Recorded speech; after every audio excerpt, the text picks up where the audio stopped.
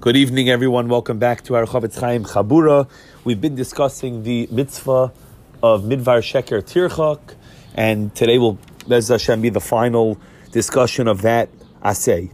Rabbeinu Yonah says in Mishlei Perek Aleph, Pasuk Chaf Beis, he says as follows. He quotes the Pasuk in Chumash, where the Torah says, referring to the Yetzer Hara, to the force within us, that compels us, that pushes us, that tempts us with wrongdoing, with doing against what's in our best interest. It says, V'eilecha tshukasai. To you is his desire, his craving is to get you. V'ato timshol boy. But you can dominate him. You can overpower him. So Rabbeinu Yonah writes as follows, that the Yetzer Hara of a person is constantly looking to cause a person to do bad. V'shoyel hadvara mimenu, and the Yetzer Hara, so to speak, makes requests of a person to get him to do bad things. Umishtakek, and the Yetzer Hara is craving sheyitein lo kol asher yishalu einav, that the person will agree to give him whatever he asks. But then he says a very interesting thing. Ve'ein biyad hayetzer lemalois chukasai. The Yetzer Hara does not have the ability to fulfill his desire beloy haskomas hanefesh hamaskelas v'rayoina, without the consent, without the agreement, without the go-ahead being given to him by the nefesh hamaskelas, by the seichel, by the intellect of the person. Vizehu inyan, that is what it means when the Torah says, the ato timshol boy.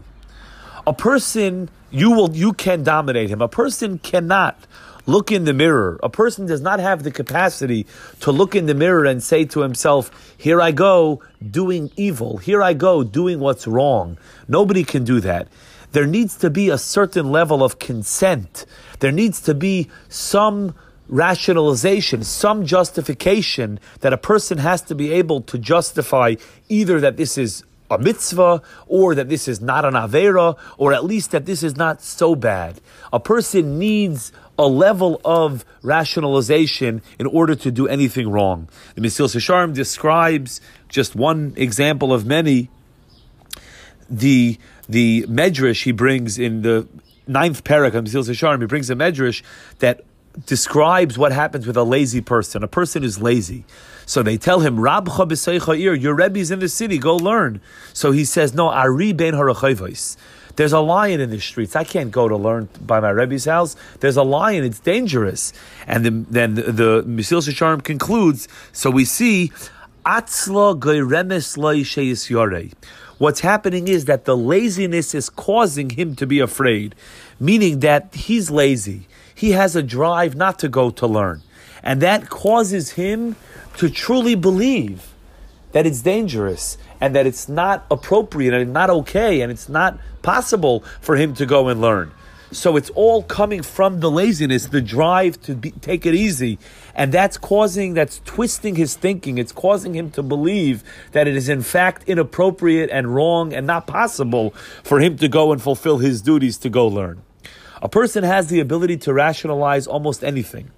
If the desire is there, a person can believe whatever he wants to believe. Rabbi Yisrael Salanter, in the 4th letter in Ar Yisrael, writes that if this is the case, so then what can we use to read his words? Uma tuchal, what can we use? What ability do we have? Teis kaicha luumas hataiva luumas hanetia hamavalbeles v'roikedes banu. What power do we have to stand against this power of rationalization, which is mivalbeles, which is confusing us, which is twisting our thinking?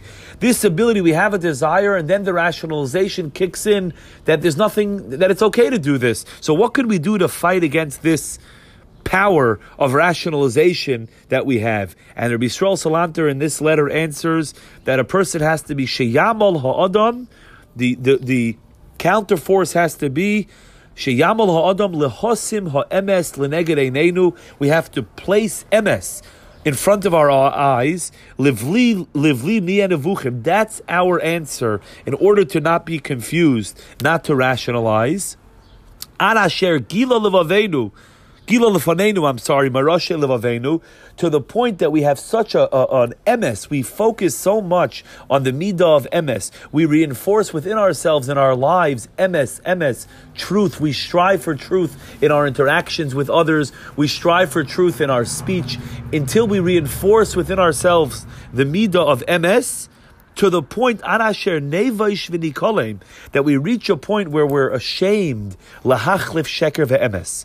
When we run after emes in all areas of our lives, when we develop within ourselves a disgust and abhorrence for sheker, through reinforcing emes in everything that we do, what we're in effect doing is we're disarming this powerful rationalizing force which lies within us, and that will put us in a position to be able to make choices to do what's truly in our best interest. Have a wonderful night.